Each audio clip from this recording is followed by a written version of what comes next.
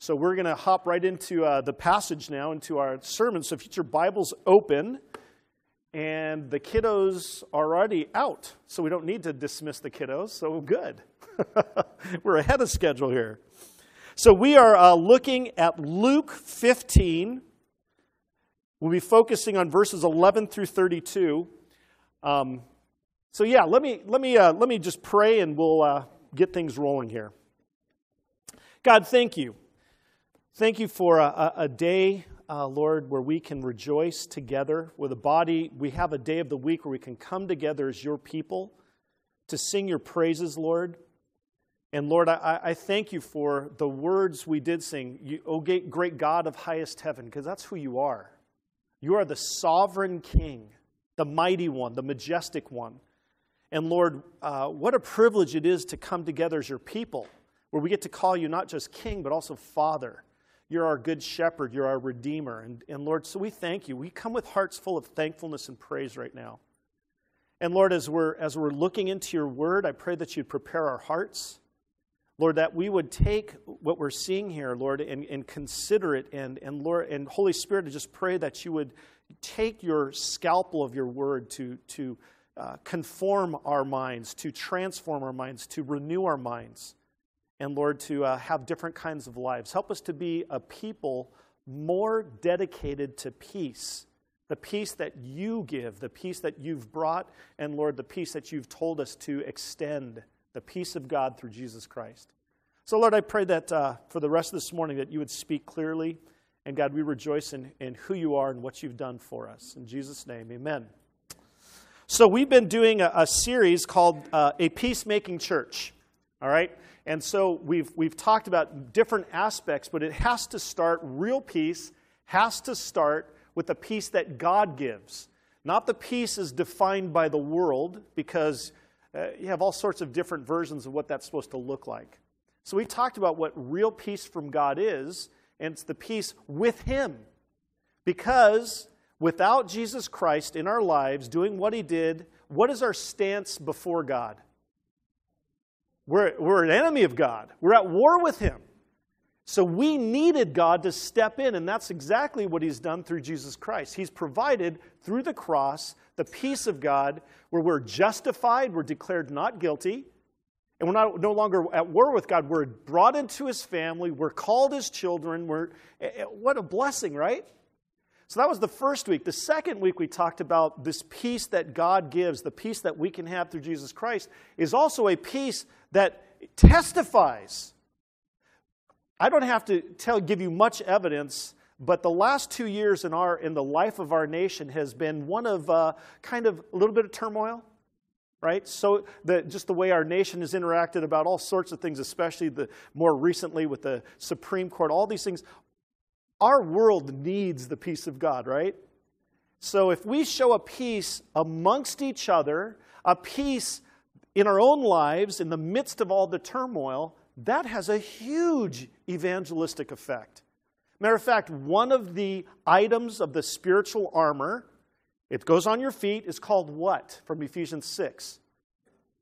The peace, it's your feet shod with the gospel of peace. We bring peace. That's part of our armor. The peace of God through Jesus Christ. So peace testifies. That's part 2. Part 3, we have to start moving into practical terms. We've been talking about peace with God. Now we have peace with each other. But in practical terms, to show peace in the body of Christ, because there's going to be conflict, the first aspect that you need to have, that I need to have, is confession. Because if you want to have peace with others, the first thing that you need to do is be able to confess. And that means owning your part in any conflict. I own that what I did was wrong. You don't point at others first. Where do you point first? Matthew 7? Right here, right? So confession is the first part. That was what we looked at part 3. Part 4, we had Andrew Rogers, and he spoke on Psalm 32, where it was called the surprising joy of repentance. So not only in conflict with God and with each other do you have to confess your sin and own it, the next part is you need to repent of it. And repentance means I'm sorry for what I've done, and it's an acknowledgement I need to turn and change, right? So you might, if you own your sin, that's not enough. right? You've got to go to the next step is you've got to repent of your sin and repent of the part that you've played in conflict. So that's what we looked at there. Then in 5, we talked about humility, but I boiled it down. The harder pill to swallow of humility. Crawling around, picking up stuff off the ground, or helping people bring stuff in from their car. That's humility, that's serving. But what's the hardest part of humility? Remember what I talked about? Hearing criticism. Remember that? That's where most conflict happens. We get defensive. My daughter's looking at me. But yeah, we get defensive. Criticism, correction, it's hard to hear, but that's where humility gets real, right? So that was that part. Then 2 weeks ago, we talked about how peace, where it happens, it's in a church that really cares for each other. And we went through Matthew 18, Mimi. We went back into Matthew 18 just to talk about it. But that whole chapter is devoted. Christ lays out, here's what my community is supposed to look like. It's a community that cares for each other, that has a deep concern because we are part of God's spiritual health program.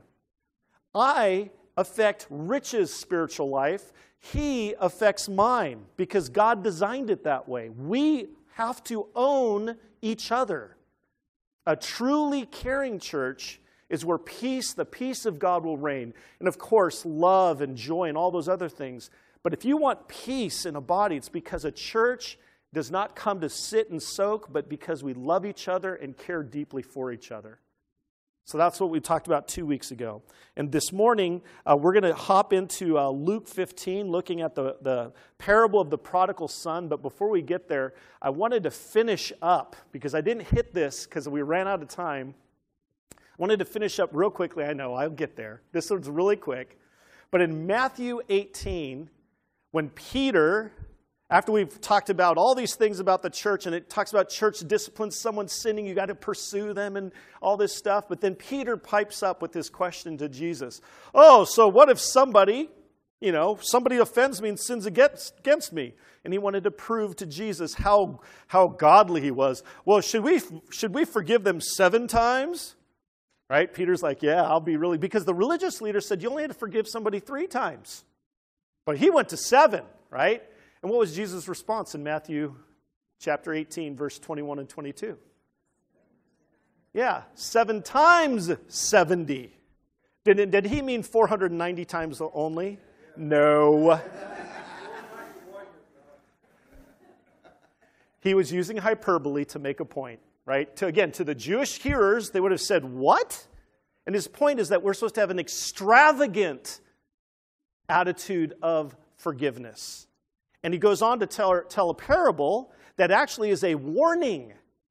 For the first part is about this benevolent king who one of his servants owes him like 20 years' wages. There's no way this guy could pay it back. But because he pled to him, this benevolent king, he forgave this servant. So we just see the amazing forgiveness that he shows. But then this servant goes to another servant who owes him like a month's wages, and he sends that guy to prison until he could pay it back. And so this unforgiving servant who had just been forgiven all this debt, the king finds out and sends him to be punished big time. And that was the warning in that passage. First, we see the awesome forgiveness of the king, but it's also the severe consequences if you don't forgive. We are commanded to forgive. We have that in, you guys all the Lord's Prayer, right? Forgive us our sins as we forgive those who sin against us or trespass against us. Well, here's what it says right after the Lord's Prayer. I think you have it up here. For if, this is Jesus speaking, not Chris Brunzio. For if you forgive others their trespasses, your heavenly Father will also forgive you.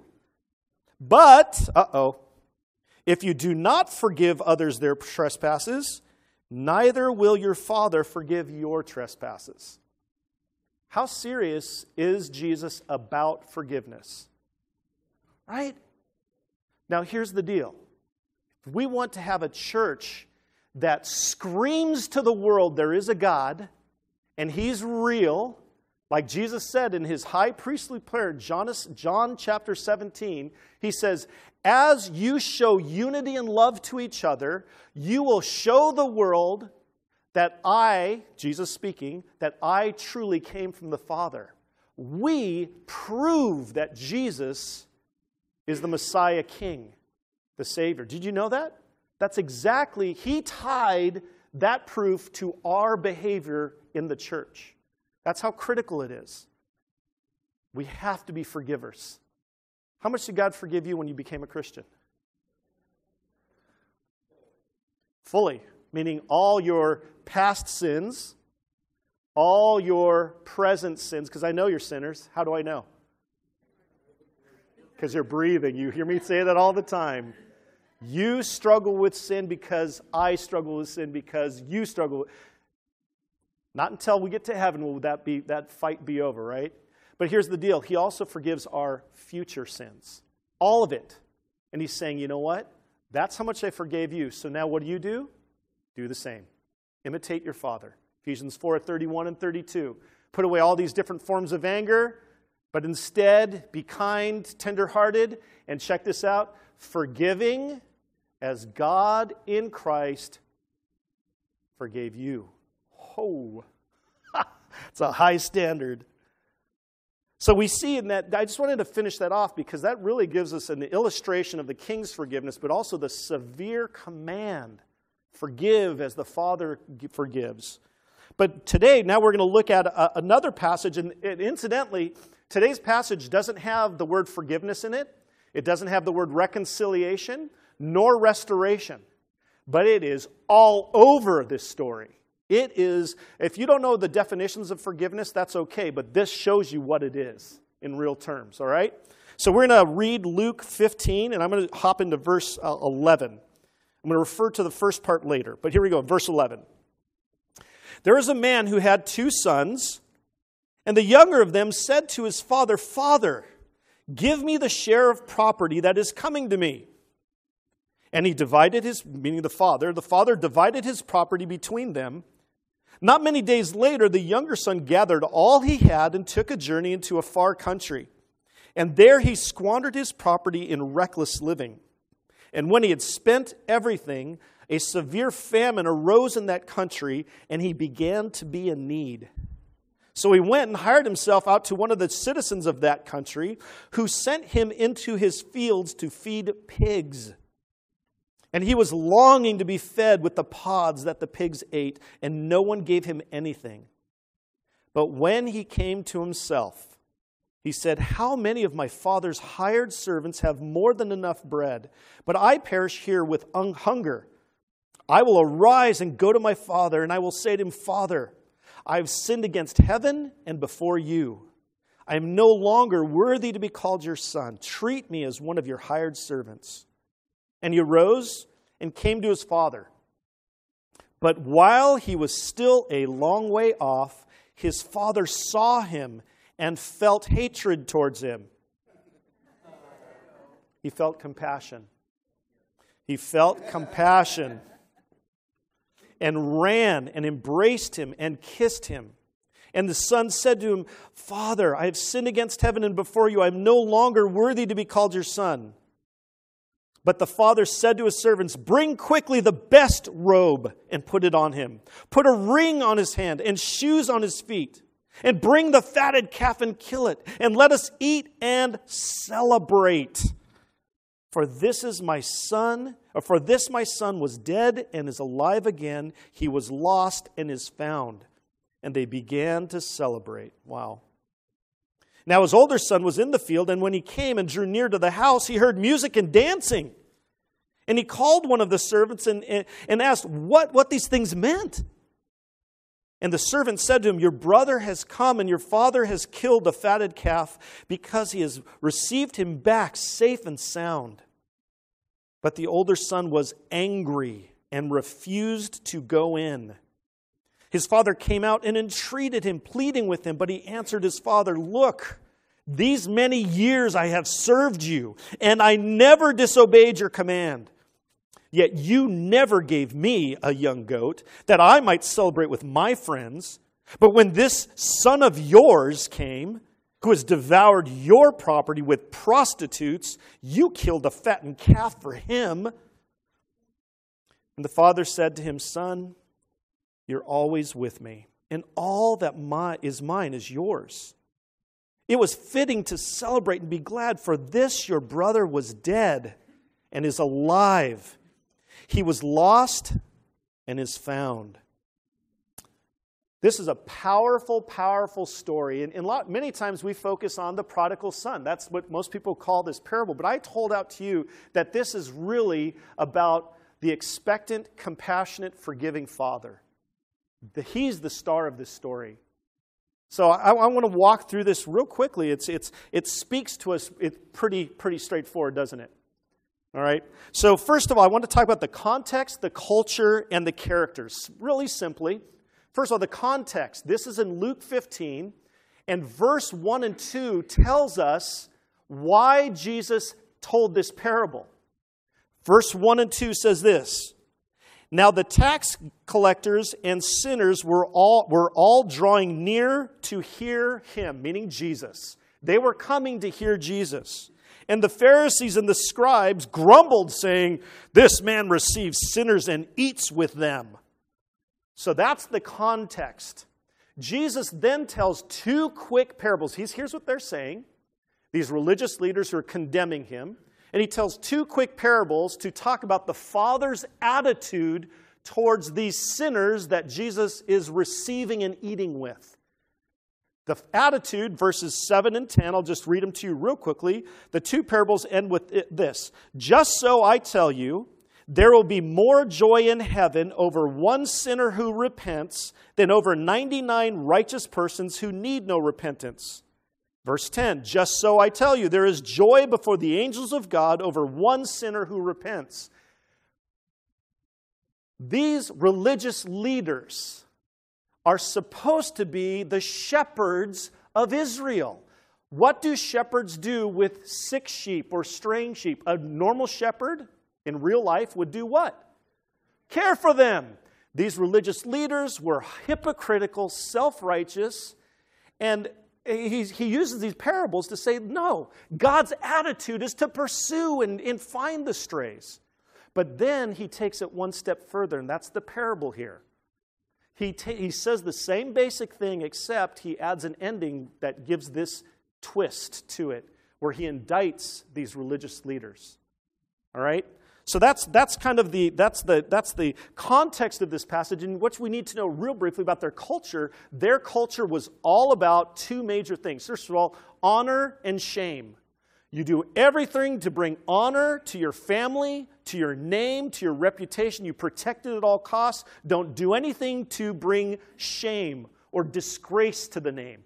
We have some of that in our culture, but in the Western world, we don't have that as much anymore. That's a huge part of this story. And what the Father does in this story was disgusting to the religious leaders. Shameful. We'll see that. There's another thing, too. It's the clean and unclean. It has to do with righteousness. The Pharisees were all about cleanness, righteousness. If you come near anyone unclean, or like for instance a dead body, you had to stay a certain amount of distance away from it, or else you'd be called ceremonially unclean. Jesus was not only near tax collectors and sinners, he was also doing what? Eating with them. To eat meant to associate with, to identify with. So, oh my goodness, these religious leaders were just going crazy. And the crowd, quite frankly, were watching the religious leaders and Jesus. Religious leaders, it's like they're watching a tennis match going, whoa, what's going on here? Because you understand, that's the culture. They didn't miss this, but we can miss it in American culture. All right? So that's the culture that's part of this. And then the characters, that's real simple. Obviously, we have Jesus telling the parable, and then we have his antagonists, the religious leaders. All right, the Pharisees, they were the teachers of the people. And then you had the scribes, who were the experts in the actual scriptures. Okay, the high and the mighty. All right. And then we have also the crowd who's listening to all this and watching this. But it boils down to a confrontation between Jesus and the religious leaders. In the story itself, we have a father. He has money. How do I know? He was able to liquidate assets to give a third of his assets, because that's what the younger son would get. The older son would get 2/3, and the younger son would get 1/3. And he said, Dad, I wish you were dead, basically. So the father was able to liquidate major assets, and usually at a huge discount, because if you're trying to do it quickly, you're not going to get a good deal. And he gave it to his son, and his son was able to take it and take off. So we've got a large landholder, a big estate, rich man, well known in the community most likely. Then we have the younger son, the prodigal. And what does prodigal mean? You guys know what it means? Wasteful, extravagantly wasteful. Okay, and there's an immoral part to it too, for sure. Then we have the older son. Okay, he comes in later. All right, he's the one who's going to carry on the family name. He's going to get most of the estate when his father dies. He's also, check this out, because it's an honor-shame culture, he's supposed to protect the reputation of the father. Okay, so the story. Let's start walking through it. Okay, so that's the characters of the story. Let's start looking at the first part, the prodigal son. Okay, and he said, Jesus telling the story, there was a man who had 2 sons, and the younger of them said to his father, Dad, I wish you were dead. I hate you. That's essentially what he's saying here. Okay? And give me the share of property that's coming to me. And he, meaning the father, divided his property between them.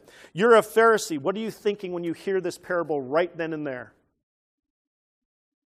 What do you think? Given the culture, given what they would expect. How shameful! What? This kid, who does he think he is? How disgraceful. And then when it says, and the dad divided his property between them, what are they thinking now? That man's an idiot.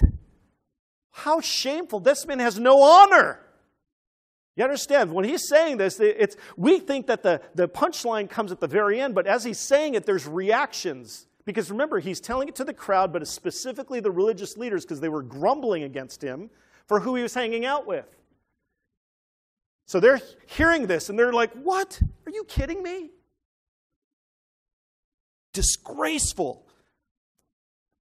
They were shocked. These religious leaders were shocked at the actions of the father. This is not an honorable way for this kind of man to carry himself and to deal with this kind of son. You know what could have happened? The villagers nearby, they could have beaten the son up for what he did. Some may have even wanted to stone him for how he treated his father. Because what was the son doing? He was disobeying one of the commandments. Honor your father and mother. This was one of the most disgraceful things you could do. This son is a Jewish son of a wealthy man, and here he's doing this. It's like he's the worst of the worst. That's how rebellious he was. But here it goes on to say, not many days later, after he got his money, the younger son gathered all he had and took a journey into a far country. So if he's Jewish, what does this mean? He's leaving Israel. He's going to Gentile lands. Oh, wow. So he's not just disowning his family. He's disowning his God, in essence, because that's Israel. That was the land that they were promised. You're supposed to stay there, a faithful Jew. And there he squandered his property in reckless, that word is the word prodigal, reckless living. And when he had spent everything, man, was he just flowing the money out, right? A severe famine arose in that country. So he hurt himself by his own decisions, but then their famine arose. If you're saving your money, when a famine comes, that kind of helps you get through that, right? But he had just spent it all. So now here comes a natural consequence that happens in life, a trial, right? So it's making things get worse for him. And he began to be in need. So he went and hired himself out to one of the citizens of that country, meaning he hired himself out to a Gentile. Okay, remember, the religious leaders are going, oh, more disgrace. But you know what? He deserves it. He deserves it. Look at this guy. He deserves what he's going to get. I'm glad he's in need. And he hired himself out to one of the citizens of that country, and now it gets really bad, who sent him into his fields to feed pigs. What do we know about pigs according to Jewish law? Unclean, the most unclean of animals. He's not only feeding them now, what else is he doing? He's competing with them for their own food.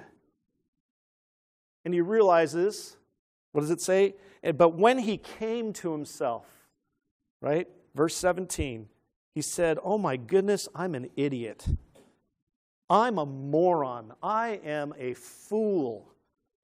How many of my father's hired servants have more than enough bread, but I perish here with hunger?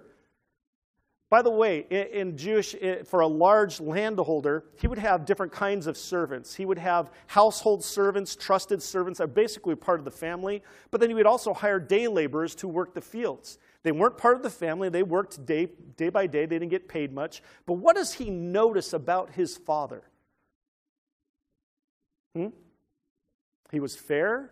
He was generous. Even the lowest of the workers get more than enough to feed themselves. Oh, his view of his dad has changed, hasn't it? Instead of, I hate you, Dad, oh my goodness, what have I done? He's generous, he's caring, he came to himself. There's a change. And he's also, what is he doing as far as confession? What is he doing with his own part in this? I sinned against God and I sinned against Dad. I am the one who's at fault here. I'm the one. He's not pointing any fingers. He's going right here. That's good. There's humility here now. There's not hatred. There's humility. There's a desire to change. Verse 18, I will rise and go to my father, and I will say to him, Father, I have sinned against heaven and before you. I'm no longer worthy to be called your son. Is he entitled anymore? No. I know what I've done. It's fair. And by the way, when a Jewish family would have a son that would go to these extremes and take off like this, oftentimes they would hold a funeral service. That's why when he says later, my son was dead and now he's alive. He disowned his family so much in his God and left that they basically have some kind of a funeral service. Wow.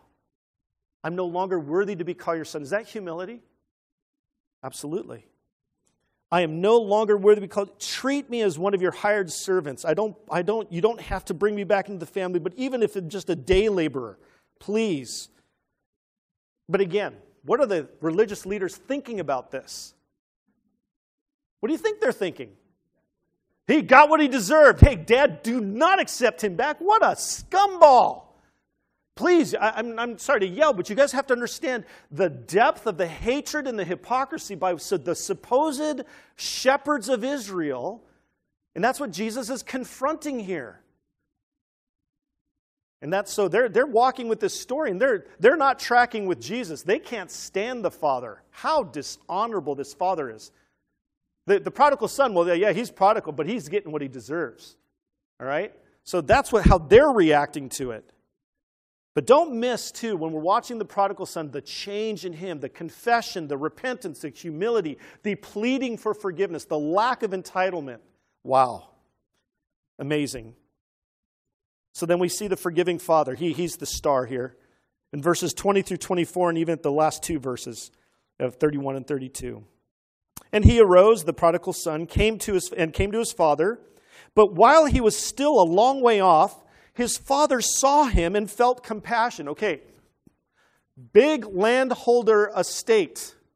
Okay, the father is the one who sees the son. What does that mean? Well, it means it gives a picture that he was the expectant one, looking and waiting for his son to return. That's the picture. That's why many people call him the expectant father. The one who wants him to come back.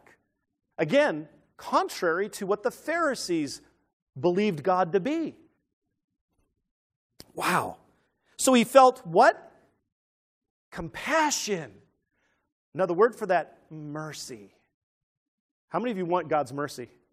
I do. One is grace, one is mercy. Go hand in hand, man, I need it. Oh, here we have it. We have it pictured right in front of us. And then what did he do? Crossed his arms and waited like this? No. It says he ran. Oh, by the way, an honorable Jewish man, especially one of his stature, never did that. You read in the writings of the Pharisees and the rabbis back then, that's not what an honorable, well-respected man did. That's shameful. He ran to his son. Oh my goodness, you guys. Think about that. When you sin and you feel disgusting, how could God love me? Please read this passage. Amazing. God's compassionate heart for his children, right? All right, I'm running to application, but I want us to see that. That's just amazing. He ran and embraced him, this smelly guy who'd been working in a Gentile land with pigs. He was the lowest of the low, and he embraced his son and kissed him.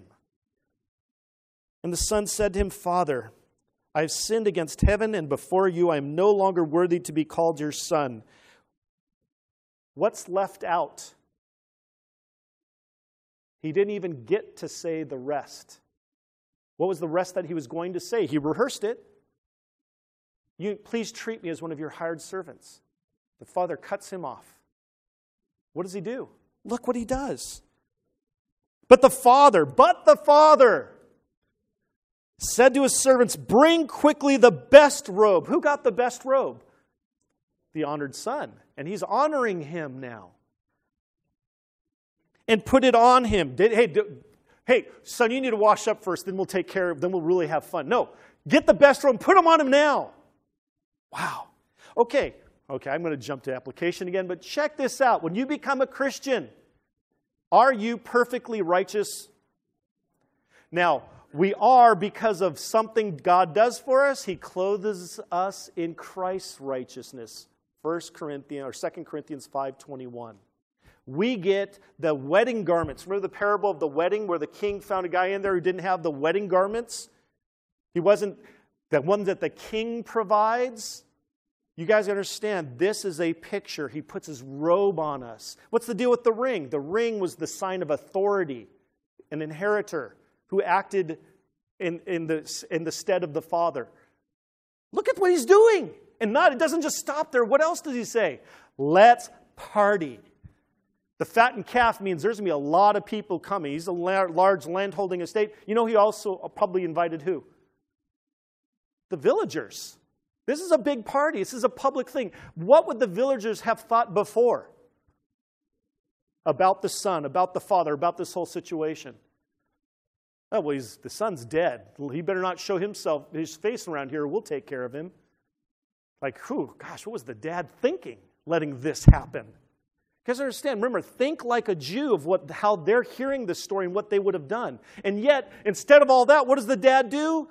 Runs to him, embraces him, kisses him. The same son that had... And by the way, when the son did this and left with a third of his money, that was a public embarrassment to the dad.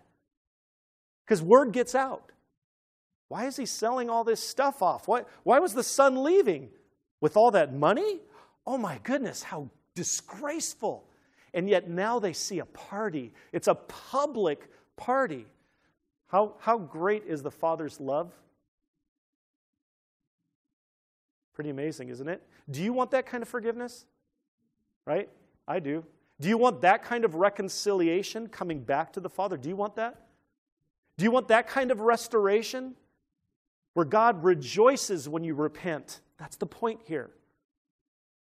So when you see somebody else struggling in sin, what's your attitude? Are you a Pharisee or are you like this father, hoping they return and wanting to embrace them and bring them back in? Let's do that, right? Okay, I'm jumping right to the application here for our church. A peacemaking church lives like this father. But it's not done yet. Let's keep going through here. It's an amazing story. The father, wow. He cuts him off. He doesn't let him say, I would treat me like a servant. He brings him the best robe, puts it on him, puts a ring on his hand, shoes on his feet. He's now son again. And bring the fattened calf and kill it, and let us eat and celebrate. For this my son was dead and is alive again. He was lost and is found, and they began to celebrate. That's the same point of the first two parables in chapter 15.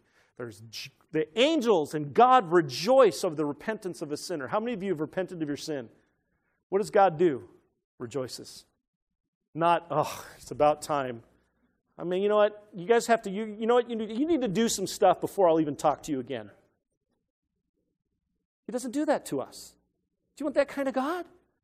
I do. But I'm not making up this kind of God. This is what Jesus says. God himself. God in the flesh. Amazing. What forgiveness, what willingness to see reconciliation and restoration.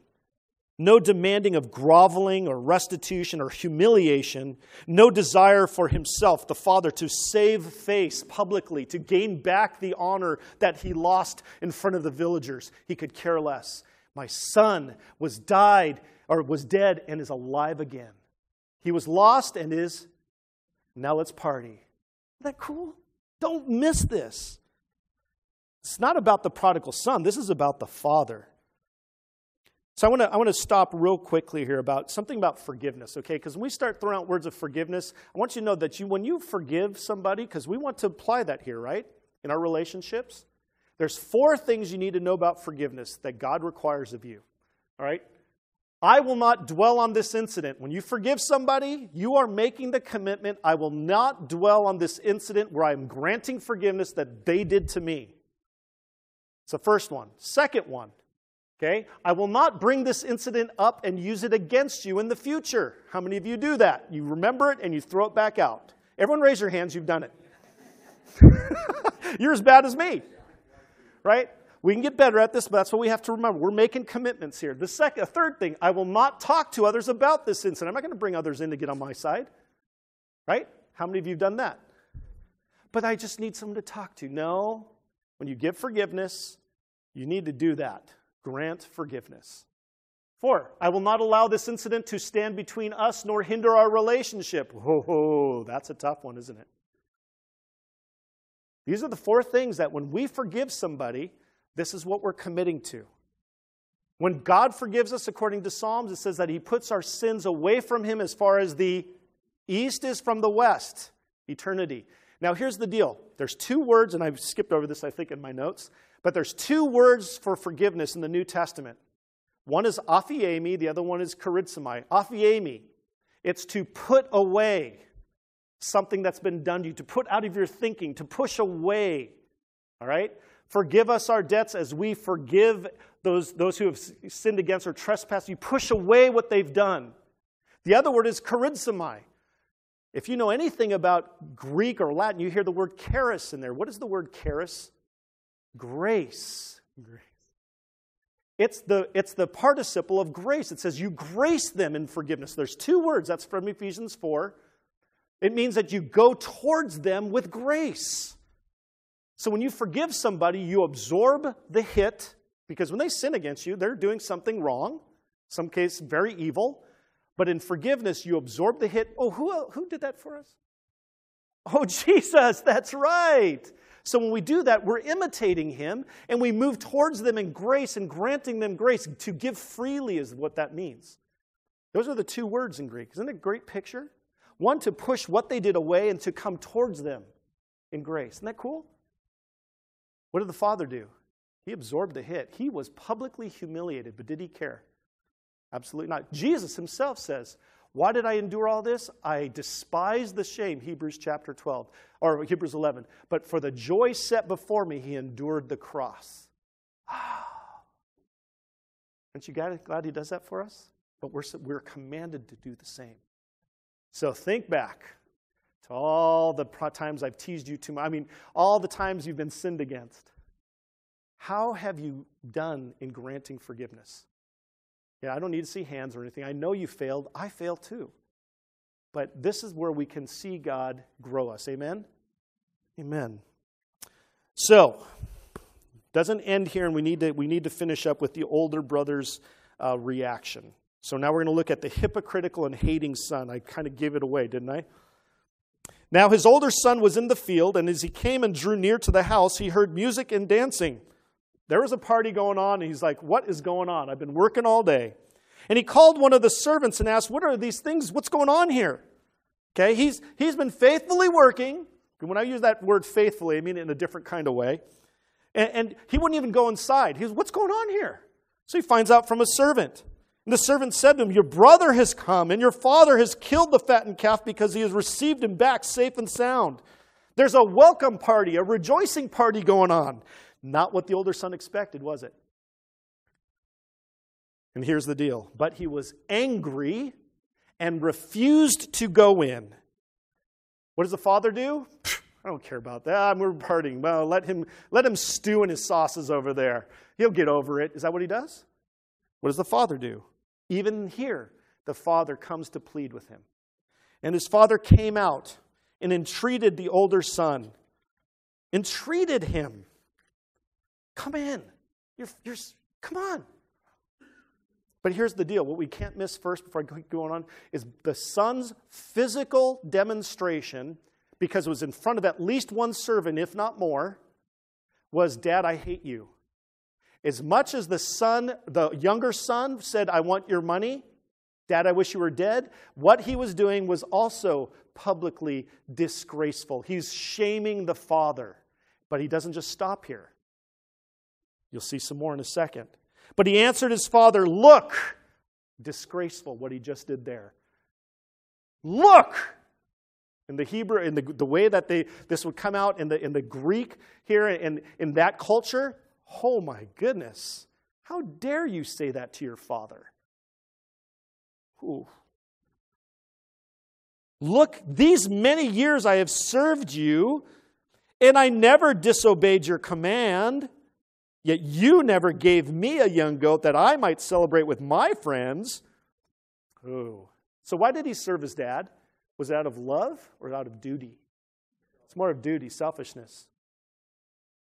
But when this son of yours came, this son of yours, he's distancing himself from his dad, who has devoured your property with prostitutes. Yeah, the younger son really was immoral.